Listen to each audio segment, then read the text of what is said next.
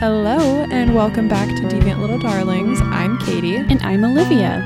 And if you love hearing stories about all things taboo, scandalous, and out of this world, you are in the right place. Well, welcome everybody. Whoop whoop. Woo. I'm not sure how my audio, if it might sound any different. I'm actually at a new room right now than I usually record. I'm at my sister's house. So It's a really shout cute out. room. Yeah, there's little pink hearts on the wall. It's super cute. But yeah, shout out Alex. Thanks for letting me record here. Our number one fan. Our number one fan. The only downside is that I'm sitting on the floor because there wasn't, the room that I'm in doesn't have any tables, but it's fine.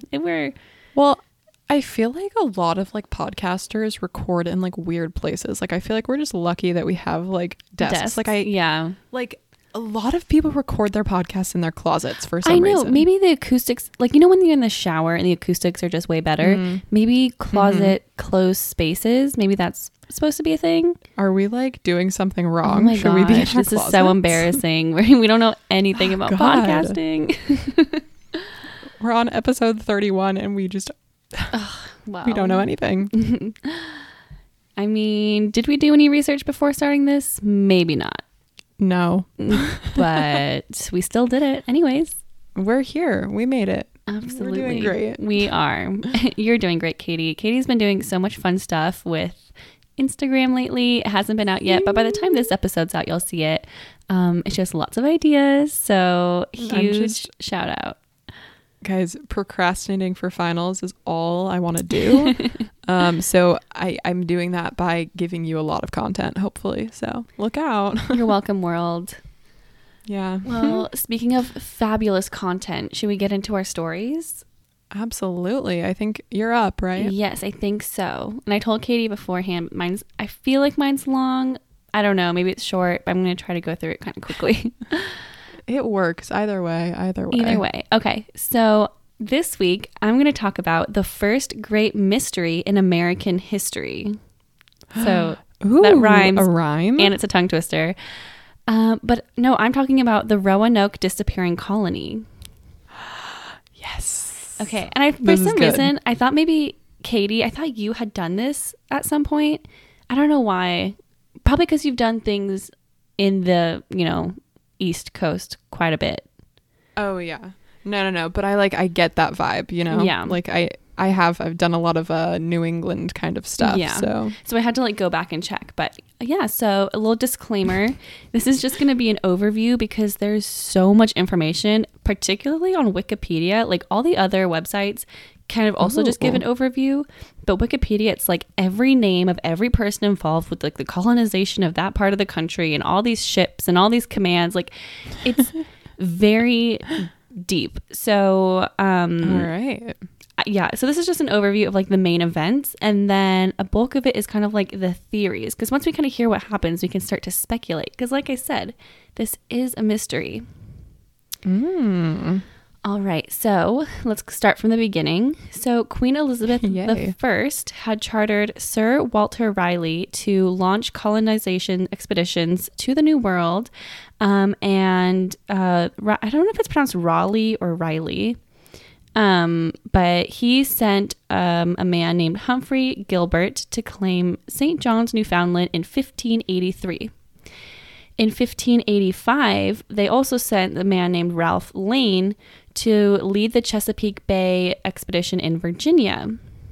So this was a really big mission because Queen Elizabeth was trying to establish the first English colonies in the New World, because at this time it was mostly just Spanish and Portuguese colonies. But unlike St. John's, Newfoundland's huge success of colonization, which I don't know if you call it a success, but they got there. Ralph Lane had troubles, so he and his crew actually stopped early at Roanoke Island before landing on Chesapeake Bay. And so they just decided to stay there and colonize that island instead. And this led to several problems.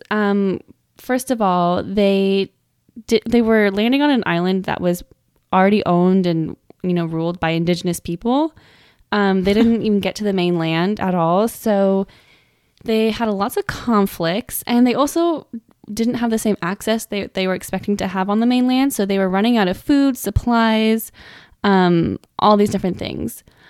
To make matters worse, Ralph Lane, he was trained in the military, and he was told to colonize using military tactics. So he came in like very hostile from the beginning. So not a very good environment, not very welcoming, not, Yeah, we hate that. We hate what happened there. But so did they. So they actually left. They were like, never mind. And they went back to England, like all of them. Oh, they weren't about it. Okay. No. But Queen Elizabeth wasn't happy either. She wanted to try to do it again, but this time she was like, okay, we got to get to Chesapeake Bay on the mainland, because they weren't even supposed to go to Roanoke. So she had some ideas on how to do it differently. And this time, instead of taking a militaristic approach, she's like, guys, I have the perfect guy for the job. His name is John White, and he's a watercolor artist. And I'm sure everyone was like, are you sure about that? But she was like, yeah, what? She was like, absolutely. He was a passenger on the first voyage. Like, he's been there. Like, he's the man for the job, and he's going to be the new governor now of wherever you land.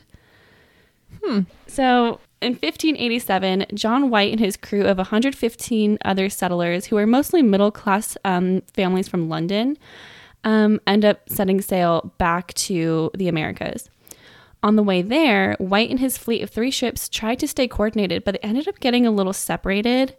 And this is where there's like a lot of information online where I get confused about the different ships and the different commands and what each ship was supposed to do and why they got separated. But they ended up settling on Roanoke Island again. Okay. Yeah. So they didn't get to Chesapeake Bay either. But then only a month after getting there, they started to face a lot of conflicts with the natives. And again, they had supply shortages. So, same thing. The previously attempted settlement from Ralph Lane was totally in shambles, and people were starting to die. So John White, because they still had like the buildings and everything from when Ralph settled there, but like the people weren't there. So John White decides to go back to England again, after only a month in the North America, area, to get supplies, and he ends up leaving behind his pregnant daughter Eleanor White Dare and his granddaughter Virginia Dare, which, fun fact, was the first baby born in North America to English parents. Oh, wow. Okay, so right when White gets back to England, unfortunately, a war breaks out between England and Spain, and they require all vessels to be temporarily used to fight Spain's armada. So it takes 3 years for White to be able to return to Roanoke with all the supplies that they needed. And I mean, if you're desperately going on a voyage to get supplies and food and things, and it takes 3 years, that doesn't bode well. No, I would not have high hopes for that return. So in 1519, he finally was able to make his way back home, but when he gets there, things are not how he left them. Uh-oh. So no one, including his daughter and granddaughter, is left at the Roanoke colony. Like, not a single person is on the island. But there is one set of skeletal remains of a man. Just one. Okay. So, what's his name? John White, he had instructed the colony to leave behind a message if something dangerous had happened while he was away. Again, he was only thinking it was going to be like the length of a normal voyage. He didn't think it was going to be 3 years. Sure. And the message they were supposed to leave was a cross with 4 arrows pointing inward. So John started to search the island for this message, but all he found was a fence post with the letters CRO carved into them. So what is that? Yep. What does that mean? Crow? Well, he believed this stood for Croatoan, which is an island 50 miles south. And his suspicion ended up being confirmed because they found another tree with the full word Croatoan carved into its bark. Ooh. So he did the normal thing I think we all would do. He packed up his ship again and he tried to sail down to the Croatoan Island to look for his family in the lost colony because it's the only clue that they have in this entire disappearance. Yeah, that's a logical thing to do. Yeah, but this guy just has like really bad luck when it comes to voyages because he got stopped by an awful storm, not once, but twice trying to go down there. What? So, and it was what, 50 miles? Yeah, it was 50 miles. Like they were, I think, neighboring islands. Like, yeah, it was kind of far, but not that far. But like, it's like so close, but so far. Yeah, like he literally made it here from England. Like, it's just a little bit further. Ugh. And then he ended up not being able to sail a third time because he was borrowing the boat and it was like privately owned. And he was forced to go back to England. And he left everyone behind, his whole family, and he never returned again. What? Yes. So that was it. That was the last time anyone had ever seen... That wasn't even the last time. The last time anyone had seen anyone was when he left 3 years prior to go. Wait. So was he like the only person on this ship that returned? No, I don't think so. Like were there other like witnesses to this craziness? Yeah, probably. I think so. There had to be, but because I don't think he could have sailed alone. You're right. I don't know. People weren't doing that yet. No. I don't think. But yeah, so no one was there, and the only evidence was that word. He never even made it to the island. So now we're going to get into the theories of what happened. And there are a lot of theories. So I'm going to try to go into each one. Some of them doesn't have any evidence. So I'm just going to like list them, but not explain it because you'll see. Perfect. Okay. So the first theory is that maybe the colony was murdered by a native tribe. So we already know that the colonists from 1583 through 1586 on that first voyage had issues with the Native Americans in the area. In fact, Ralph Lane actually killed Wingina, I think is how you pronounce it, and he was the king of a local tribe. So they were doing all this while they tried to settle their group there, and they had this horrible conflict. And I remember I said earlier that he was like very militaristic kind of guy. He took that approach. So this settlement was not peaceful to begin with. So it's very possible that this tribe became hostile or violent towards the next group of colonizers from England because that's what they had just experienced like 3 years earlier with the other group. Yeah. But again, there's no grave and no bodies to prove this mass killing. So that's kind of, that one often gets, debunked because of that. Unless they're in like, I mean, it's an island, so there's the ocean. Yeah. And it's also like the 1500s. So like, how did they really look? Like, did they excavate the entire island, Right. But I guess since then. And like, if he was gone for 3 years, like, the likelihood that you would still, like, who knows when it happened? Like, that's true. If they buried them 2 years ago. Yeah. And, well, the other thing is I know this area is like to this day constantly being like examined and searched, and like people are still looking for this kind of stuff. So I think if there was, I feel like there would still be some kind of like bones or skull. I don't know. You think? I don't know. I don't know how things like decompose, but I don't either. I feel like bones take a long time. I mean, probably. So, interesting. Okay, proceed. The next theory is actually my favorite theory, and I think it's probably what happened. And the next two are kind of like related, so I'll go into it. So the next theory is that the Roanoke colony actually relocated to another area. Oh. So the original Roanoke expedition was supposed to be at Chesapeake Bay, inland, and John White was on that original failed expedition, like I said. So, he was not only like a random governor, he was an artist. And when he was on that first expedition, he actually created an incredibly detailed map of their destination, including like the Virginia and North Carolina bays, which, I mean, they weren't called that at the time. But it had like the inland bays, and then it had Roanoke Island and Croatoan Island. And so this map, this beautiful drawn map, it actually was like insanely accurate, and he left it with the colony when he went on the next voyage back to get supplies. So many think that they may have followed his drawing to a new island in search of more supplies while he was gone because he took so long.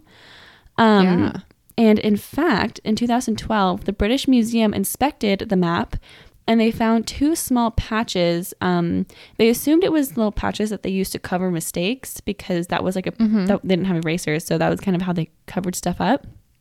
But they found that behind one of the patches was a blue and red star symbol that they believed was used to mark some kind of fort or some kind of like territory. Oh. Right. So this is very not treasure, but it gets even more like a Nicolas Cage movie because the British Museum also believes that they may have found traces of invisible ink on top of the patch. Stop. Used to highlight the location, meaning that whoever covered it attempted to hide the location from someone, but still needed others to see it. Stop it right now. That is way too good. It's so cool. I literally think I have chills. It's so cool. And so this could have been an attempt to break free from the British and set up an independent colony. So interesting. Yeah. Okay. I mean, I feel like it's really possible that they just left the area because we know that the area they were terrible to the indigenous people. They created this conflict. They had no supplies. They probably just wanted to get out of there. This guy, John White, wasn't coming back. Yeah, they were probably like, this dude ditched us. Yeah, so they're like, gotta move on, but we don't want, maybe they didn't want people from the tribe following them. We don't know, but they didn't want someone to follow them. And they just left. Also, pottery and artifacts from England were found later on in the area that was marked by the star. But it's hard to say with certainty that those pieces came from exactly that time frame. It could have been like hundreds of years later. Yeah. But it's still from that era. But I'm inclined to believe it. I'm very inclined to believe that one. The next theory is that they may have assimilated to a native tribe somewhere. And this one also gets like a ton of attention. A lot of people believe in this one. Yeah. Some proof with this is that there was a man named Monteo. He was a native man, and he actually traveled back to England in 1584 after that first failed attempt of colonization. And then he ended up coming back with John White for the second colonization trip in 1587. Okay. Yeah. So like the first guy who came and was all military guy, he took Monteo back with him to England, and then John White took Monteo back to Roanoke with him when he came with the 115 So they might people. have had like a liaison. Yeah. So Monteo ended up assimilating to the England traditions, and he was even like baptized and everything. And when he got to Roanoke, John White declared Monteo the new chief of both the Roanoke and the Croatoan tribes. But the problem with that is that's really not his call to make. Like, John White has no influence in either of those areas. Like, he's just this stranger. And to make things worse, Monteo wasn't even from the Roanoke tribe. He was just from the Croatoan tribe. So when he got back to the Croatoan island where he was from, it's possible that he may have gone back to Roanoke for the English people and brought them with him to his home island. So that would explain maybe why... Seems plausible. Yeah, plausible. That would maybe explain why Croatoan was carved on the tree. And remember, John White didn't even make it over there to look for them. So they could have just been there the whole time and he just didn't make it to see. Yeah. And people have also reported seeing members of the Croatoan tribe with light hair and light eyes, which could be the English settlers having, mixing their DNA from generations. And could be like a sign. But then in 1888, 54 Croatoan people went to England to seek aid and claimed that they were the descendants of the lost colony. Oh. So people are like straight up saying like, yeah, like I'm from the, I'm so it sounds weird, but like a product of these two cultures mixing. Sure. And then even more so, in 2015, archaeologists found buried artifacts from colonial America on the land where the Croatoan natives were living at the time of Roanoke's disappearance. So again, these artifacts may have been from a later settlement. We don't know exactly the date, or if we can't confirm that's exactly Roanoke stuff. But they were confirmed to be within 100 years of that time frame. Going back to the one where people said that they were their descendants, like, yeah, how would they, I mean, unless this is like they told the story of like the failed settlers and they thought it would be like interesting to go to England and like lie, but like why would anyone do that? Yeah, so they were seeking aid. So I think people would be like, oh, they just were like trying to get something. But I feel like if you're from those like small tribes, stories get passed on for generations, and you would probably like know if this happened in your own, culture, in your own tribe. That's true. So I feel like that's true. Yeah. I feel like if anyone were to know, they would know. Exactly. And then the last, I have a couple more, but they are all a little bit more outrageous. So those are all the realistic ones. Oh. Wait, so before we go into the crazy ones, which one do you think it is? I feel like it makes, well, I'm torn. I would like to believe though that they like assimilated into like a tribe. Mm-hmm. Like that just seems the nicest. It just seems like, but I don't know, because if that one guy was so like militant and like disrespectful to the people that were already there, then perhaps they were just like a little pissed and then they yeah. But I just think it's suspicious like that every single person disappeared. Right. Like I it is weird. But then again, this is like England discovering this whole, not discovering, but like for them, they're discovering this country. Like they don't know what everything is and like all the land and everything like that. So they could have just come and been like, oh yeah, I can't find the bodies anywhere. But really they're just like somewhere else. Stupid. Yeah. Yeah. Like they didn't check behind the forest or something. Seriously. Okay. So the next theory is actually a conspiracy. Excellent. That John White actually did find the corpses of his family and colonizers in Roanoke. But that would have been a PR nightmare. Oh my gosh. So these trips were actually being privately funded. And like I said, like the boat he used for the supply mission, it wasn't even his own. He borrowed it from someone who privately owned it. And so these financiers were investing in building these colonies in the New World because it was supposed to be this huge, like, prosperous opportunity kind of thing. Sure. But if word got out that the entire colonies were found murdered, no one would ever want to go. So it's a cover-up. So instead, John White and his crew members covered up the crime.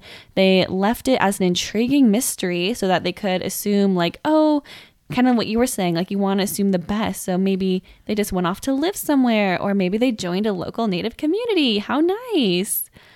That's so shady. I know. And then they would think it's like less of a risk, which is what happened, because even though word got out that the colony disappeared, people still considered America a place of prosperity, and they figured it was worth the risk, and they founded more and more, colonies after that. And here we are. So that is one theory. Honestly, that one kind of makes sense to me. I know. It does. But then I'm like, well, who would have the forethought really to think like I would just pretend that they were all alive? I don't know. I don't know if I would. But maybe like they knew some, like I'm sure some of these people had family back in England, like something was going to happen, something was going to get out. So but maybe he didn't want to cover it up, but when he went back to England they were like, no. Like no one can know. Yeah, maybe. That's a good call. I only saw that in a couple of sources. Like that's kind of a lesser known theory, but I just thought it was really interesting that I didn't think about like having to do the marketing of colonizing a country. Yeah. That sounded insane. The next theory, I don't have any evidence for it, but some people think that maybe they attempted to sail themselves back to England and got lost at sea. So that would again explain why there's no one there, because they just all got. But then it's like, well, wouldn't there be a giant boat missing? I don't know. Unless they like built one or something. Yeah, they did have 3 years. Another theory is that maybe there was a Spanish invasion. Like I said, England and Spain were at war during this time, and there were, other colonies around that weren't owned by England. So maybe there was something like that. Again, there are no bodies. So that goes like with any other kind of murder theory, or if the kidnap theory, whatever, like it's just kind of no proof. Yeah. The next one is a very, very popular one. Many people believe that the Roanoke colony was actually victim of an alien abduction. Classic. Because if you're going to leave and disappear, they didn't go, anywhere on land. They had to have gone into the air, into the sky. Of course. So they just got sucked up by aliens. And then people think that maybe that like marking on the map that was found was, instead of being a territory, it was like where they found a spacecraft. Oh. Again, literally no evidence for any of this, but I mean, it makes sense. But it's like enticing. Yeah. I want to believe it. It is. The next one is actually my favorite one, and it's so crazy, but I kind of think it makes sense. Okay? Okay. The next theory, this is my last one, is that there was a zombie plague. Okay. So a sudden plague of the undead. So if you think about it, and people were turning into cannibals, like zombie cannibals, they would be eating each other and like eating the bodies. So there would be no proof of dead bodies or of life there. And if you think about it also, it's an island. So it's isolated. So if there's some kind of crazy disease plague thing going on, it could spread completely in the island and then die out because there's no one else there. Totally. Yeah. And I mean, there was no like evidence of a disease, but there was no people. So that would... Sorry, keep going. I don't want to like interrupt your thoughts. No. Okay. So if there was like a cannibal epidemic, it would be isolated and everyone would die out. But maybe that's why there was only one skeleton found, because he was the last one. And if you always have to have someone eating you, if you're the last zombie to eat the last other person, then it's just you, and then he would just die. And that's what I was going to say, but I didn't want to like steal your thunder. So yeah, that's kind of crazy. So again, there's no evidence, and that's the like extent of the theory. The only thing, but the one body is a little, I know, because nothing else explains the one body. But then I'm like, okay, well maybe they just like left someone behind as like a lookout, or someone like died accidentally. Like there's millions of ways they could have died. So much less fun. I know, but the one thing with the zombie plague that doesn't really make sense, like the only hole in the whole theory is that the one single one. They constantly talk about conflict with like the indigenous native people on Roanoke Island, and like they didn't die from a zombie plague. But then maybe it's like that whole immunity thing, like England bringing smallpox over and it like killing everybody. Maybe so they were think like, it was like the opposite way. Like the indigenous people wouldn't get the zombie plague. I don't know. I'm just theorizing. Maybe. Perhaps. I mean, it's not as far-fetched if you could come up some of our other theories. If you can come up with a better explanation, I'd be all ears. But that one just seems to, check a lot of boxes. I feel like when I think of Roanoke, I always think of some kind of like questionable plague. Like that's the theory that's in my mind. Yeah. Not necessarily a zombie plague, but I like the zombie plague now that I know it's a thing. I always hear, some kind of, they were wiped out by disease. I hear so many things like paranormal, like the island was cursed. And I mean, but everyone had bad luck going there, but like they shouldn't have been going there to begin with. Like it was, true, not great. So yeah, I don't know. Interesting. I love conspiracy theories. I know. I like this story because it was a lot of history. And I was telling Katie before we started, like, I don't know anything about this history. So it took a while to get the background down and like figure out the different, even like the names of the different states over there. I was like, which state was that? I don't know. What's the difference between Virginia? Honestly fair. So there's so many over there too. Like it's not like the West Coast where there are 3. I know. But yeah. You did great. Thanks. I am hooked. I'm impressed. So thank you. I love the National Treasure little cameo. Yeah, that's insane. If anyone knows of any other cool things in history that have like crazy things like that, like, you know, secret maps. We're looking for National Treasure vibes. Yes, okay. We are. Anyways, Katie, speaking of treasure, what wonderful things do you have to tell us?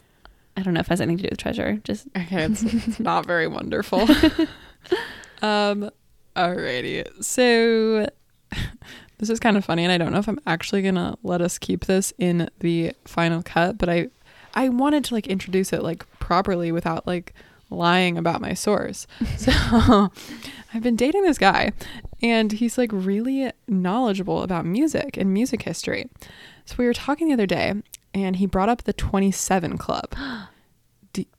I've heard of it.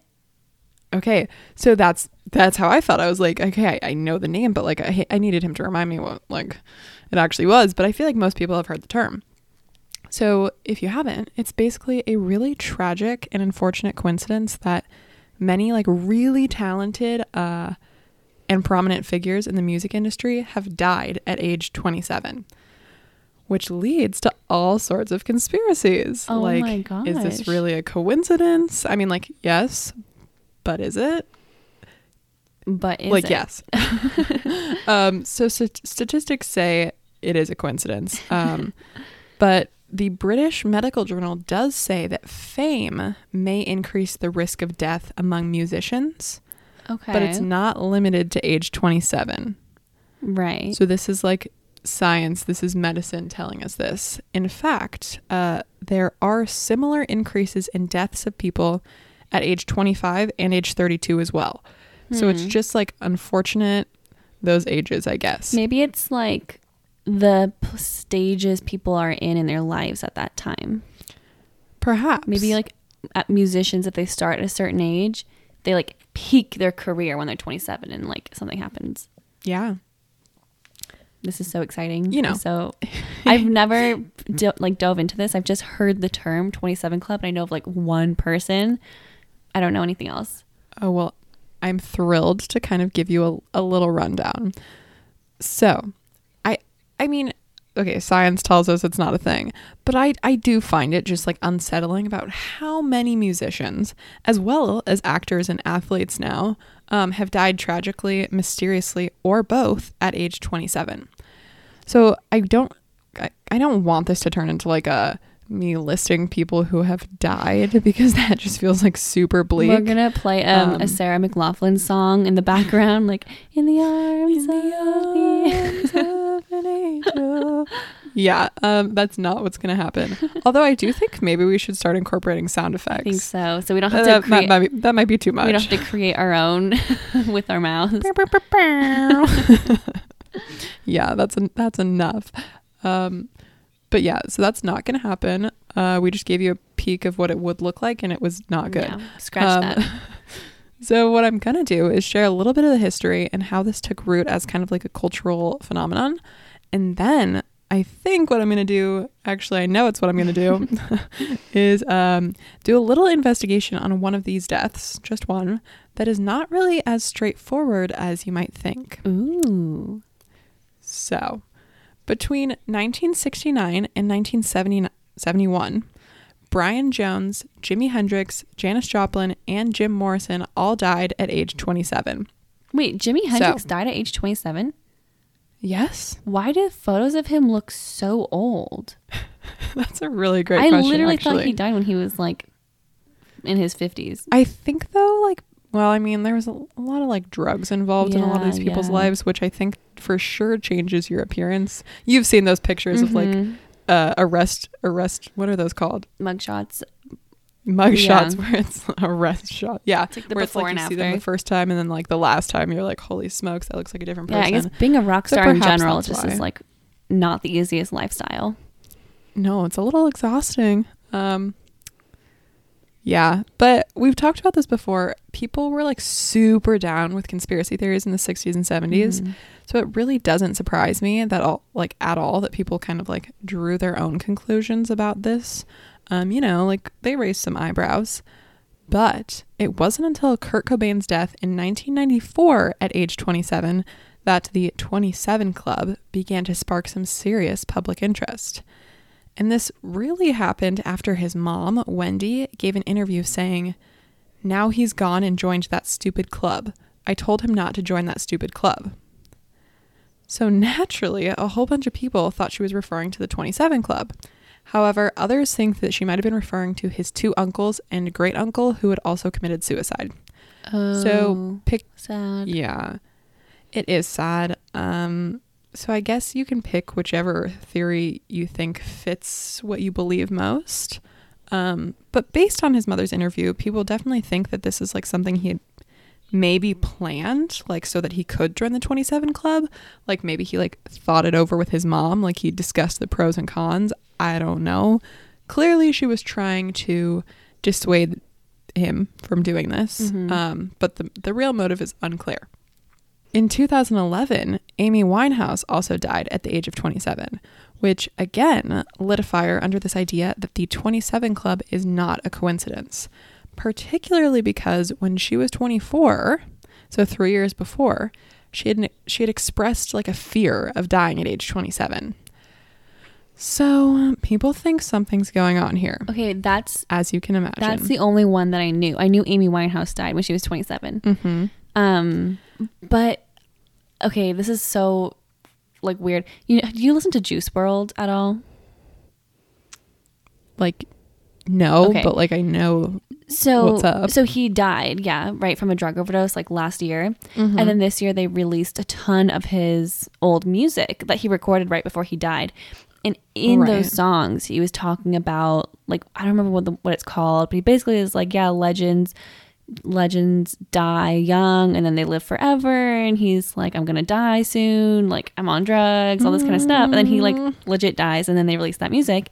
So I feel like that's probably kind of what Amy Winehouse was experiencing. Like, that you're on a bad path and you have to express it because you need help, but you don't, it's more of like a joking kind of, relatable way. Like that's the only way you can really ask for help. Like, you can't just be like, please help me. Yeah. You have to make light of the situation when you're in the public eye like that. Mm-hmm. So maybe something like that. I don't know. It's just very unfortunate and sad. It's bizarre. It's bizarre is all I can say. So as you can imagine, beyond these people that I've already mentioned, there is a full and very lengthy list of 27 Club members, and many of their deaths were substance or suicide related. But the one that I found particularly peculiar was that of Brian Jones, the founder and former lead of the Rolling Stones. Oh. So, have you ever heard of this? No. I mean, I've heard of the Rolling Stones, but not Brian Jones. He is a member of the 27 Club, and the official story goes, in June of 1969, Jones was fired by the Rolling Stones, and he was pretty swiftly replaced by Mick Taylor. So that's also probably part of the reason why you don't totally know, because he was fired, unfortunately. Yeah. And so just about a month later, so July of 1969, despite being a strong swimmer, Brian Jones was found lifeless at the bottom of his swimming pool at his farm. What? Suspicious. And the coroner ruled that he had died due to a drug haze, which eventually led to his drowning. And he had spent the night of his death with his girlfriend, Anna Wolin, I think, and two other friends, one of whom was a builder named Frank Thorogood. And you know how it goes. We kind of talked about with like the Paul is dead Beatles conspiracy theory. Like, fanfare just blows things way out of proportion. So obviously people have their thoughts about what really went down that night. So what I'm hoping everyone can do is just kind of like suspend reality for the next 10 minutes and go with the belief that this was not an accident. And I'll get into it. I'll get into some of the thoughts here. So Janet Lawson, she was the other person in attendance that night, ended up, this part was a little confusing to me. It doesn't totally make sense how it happened, but she ended up getting in contact with private investigators like years later, and she learned a different version of events than the public knew, I guess. So apparently, according to the actual autopsy, like not the coroner, the autopsy, no drugs were present in Jones's system. Wait, sorry. What is the difference between a coroner? Well, the coroner is like the person. Okay. The autopsy is like the actual... Oh, the report? Report. Oh, okay. Yeah. So he's saying that the report he gave is not the report that was released. No? Or like the report that like the official autopsy report is not what the coroner said. Okay. Yeah. So the coroner said there's drugs here.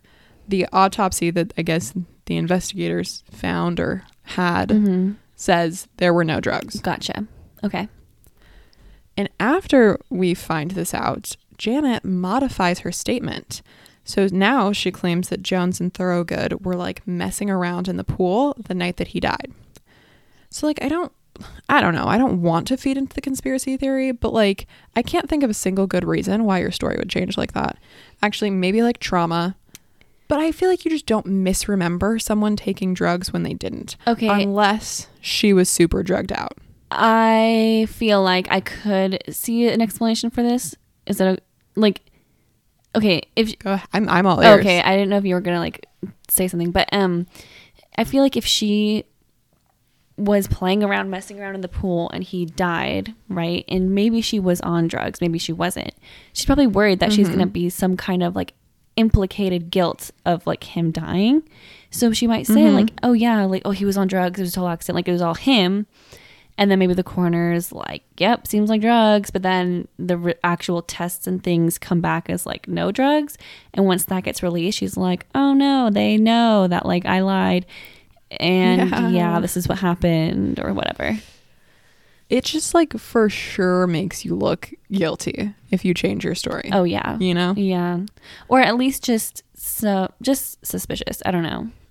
Yeah, suspicious. There's something suspicious going on. So Anna, the girlfriend, the other woman present that night, claims in 2005, so we've got a lot of years, we've got a lot of distance between all this, that Thorogood, the other man, so there were 4 people who the public knew were present on that night, 2 women, 2 men. Thorogood may have accidentally killed Jones while they were messing around in the pool. And apparently, he made no effort to try to revive Jones as he died. And Lawson, Janet Lawson, the one who I was just talking about, she also ended up making similar claims later in life, saying that Thorogood entered the house shaking. So the way I'm imagining this is like maybe the ladies were in the house. I don't know. Thorogood comes in. He's shaking. And she's quoted saying that when she ultimately saw that Brian was at the bottom of the pool, quote, Frank initially did nothing. See, yeah, so this is like, sounds like she was covering it up at first of being like, yep, drugs, and then had to change her story. So my question is though, like, why would you cover for Frank? Like, because they were having an affair. What do you get for covering for Frank? Yeah, that's fair. And in a 2013 interview, I'm kind of going back and forth between like who's talking, but Anna, the girlfriend, this is a quote from an article I saw. They said that she wondered aloud, and then this is what she said: if Frank meant to kill Brian, maybe it was horseplay in the pool that went wrong. But I knew all along he did not die a natural death. I'm still sure of it. So with that, it kind of sounds like it was one of those things where she knows that Frank killed Brian and she like kind of accidentally let it slip. Like, well, if he meant to kill Brian, but like... She's clearly like suspicious of his motives or his involvement. Like she knows something's up. She knows something's up. So Tom Keelock, the Rolling Stones road manager, also accused Thorogood, Frank, in 1994. And he said that supposedly he confessed to killing Brian Jones on his deathbed, apparently saying, "It was me that did Brian. I just finally snapped." So, with all of that information, people believe the motive for this was money related, as Thorogood was doing some building work for Jones, and apparently the two had gotten into like an argument about like quality of work, or money being paid, etc. And UltimateClassicRock.com suggests that Thorogood had actually been fired from like his building job on the day of Jones' death, which seems like you call that a motive to me. Yeah. This doesn't sound like a mystery anymore. I feel like we figured this out. Okay, but here's where it gets a little crazy. Keelock, this guy who basically he says Thorogood admitted it to me, claims that his brother, a senior Scotland Yard officer, told him that Jones's death was ordered to be a cover-up after mistakes by local police. And there's this quote here where he said, quote, "I think the police wanted to make a manslaughter charge, but they were told to forget it. The only one who could possibly have been charged was Frank Thorogood, but because he was the only one in the pool..." Was Frank Thorogood because he was the only one in the pool. But the police said, just forget it. The orders came from the very top not to pursue it anymore, and it was never pursued after that. Oh. So something a little sus is going on there as well. Yeah, it goes all the way to the top.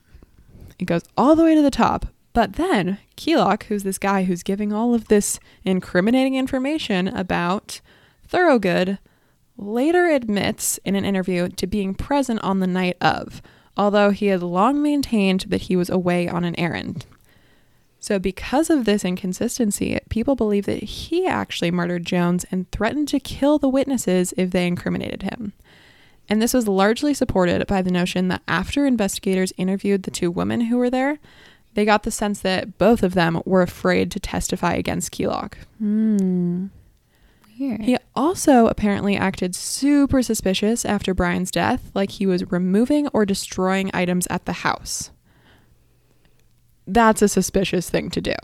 Like, do you think he and Thorogood did it together? Like, perhaps because they both, like,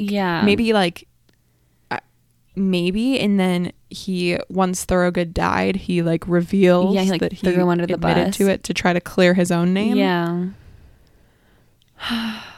I don't know. It's very suspicious to me. I didn't write this down, but I feel like it's important information to volunteer.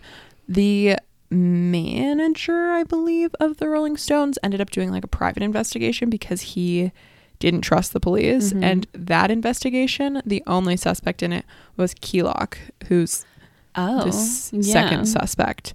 So there's a lot of question here. And this is still, I mean, since his death, it's been 51 years now. But in 2009, Sussex police almost reopened the case after fresh evidence was brought up by an investigative journalist named Scott Jones. I don't know what the evidence was, but they ultimately concluded that, quote, "There is no new evidence to suggest the coroner's original verdict of death by misadventure is incorrect." So I don't know. This is the problem with like theories. Like, I don't really have any real answers for you. We've got like a lot of angles working here, and now all of the key players have passed away. So there's nothing we can really do about it. But one thing is certain, like we're not going to know. We can speculate all we want, but it seems likely that there's just like a deeply rooted cover up here, whether that's on the part of like the people that were there that night or the criminal justice system. I think it's everybody. I simply don't know. Everyone who was there killed him together, and then they got the police in on it, and then they got like all the way up to the government, and now everyone's covering it up, and they did it all just to sell Rolling Stones records. Honestly, that's like brutal. Well, so here's the interesting thing.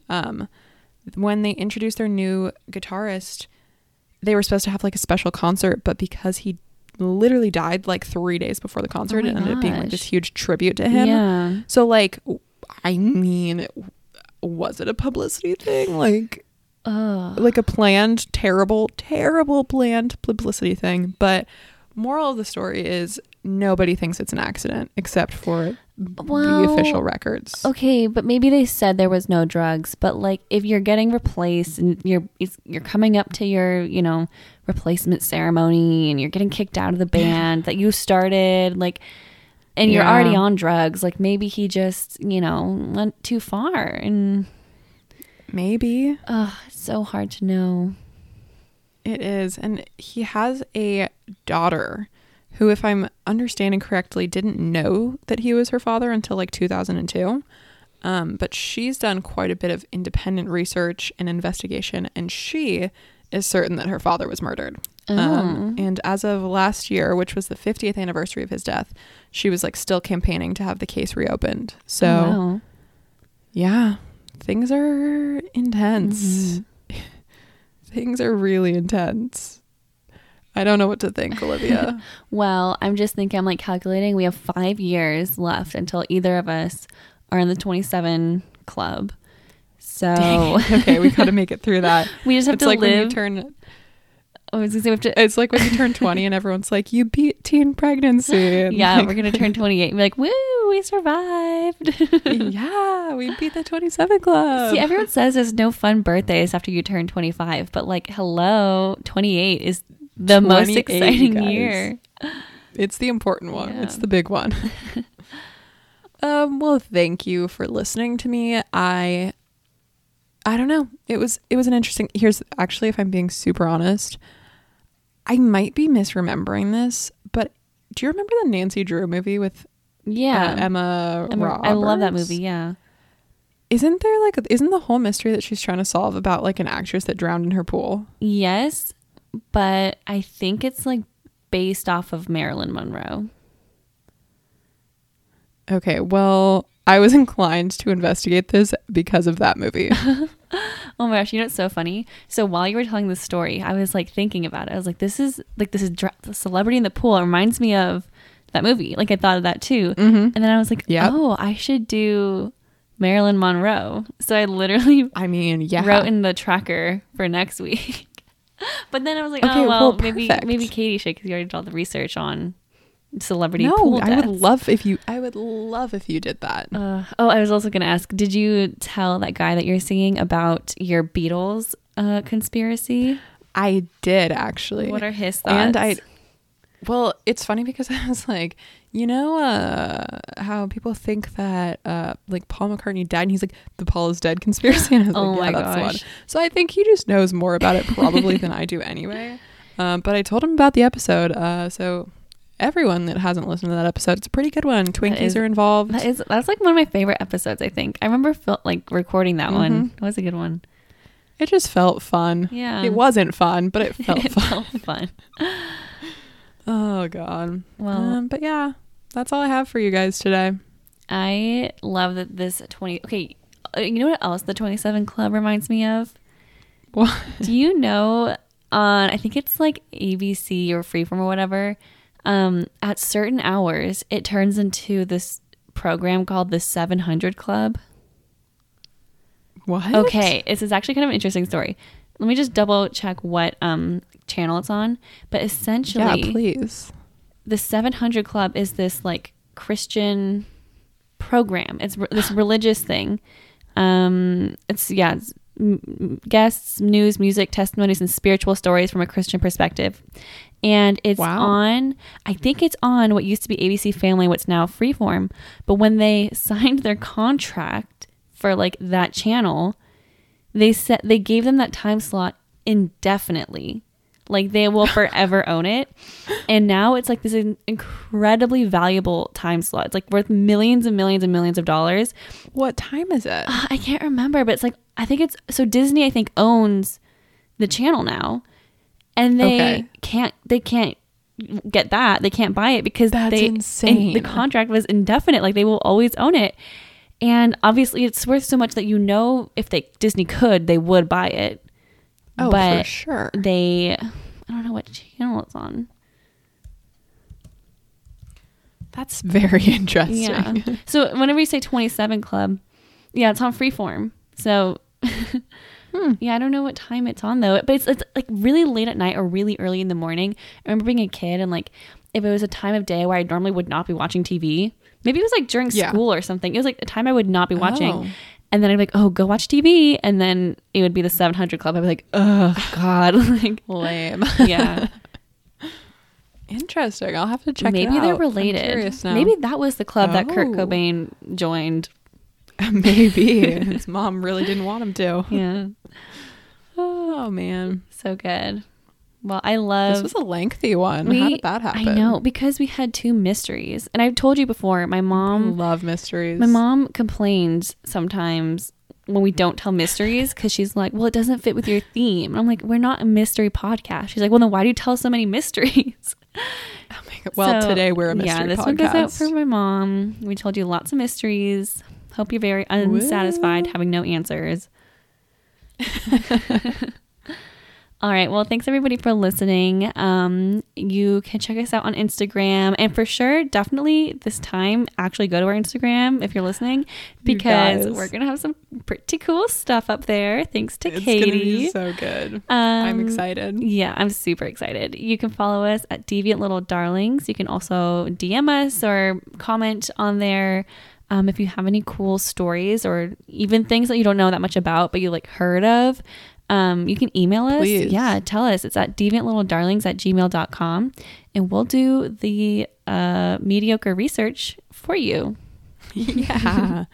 You're welcome. And if you feel like you want to listen to us somewhere else, we are on Apple Podcasts, Breaker, Google Podcasts, Overcast, Pocket Casts, Radio Public, Spotify, and anchor.fm/deviantlittledarlings. Thank you so much for listening. We'll be here next week. Bye.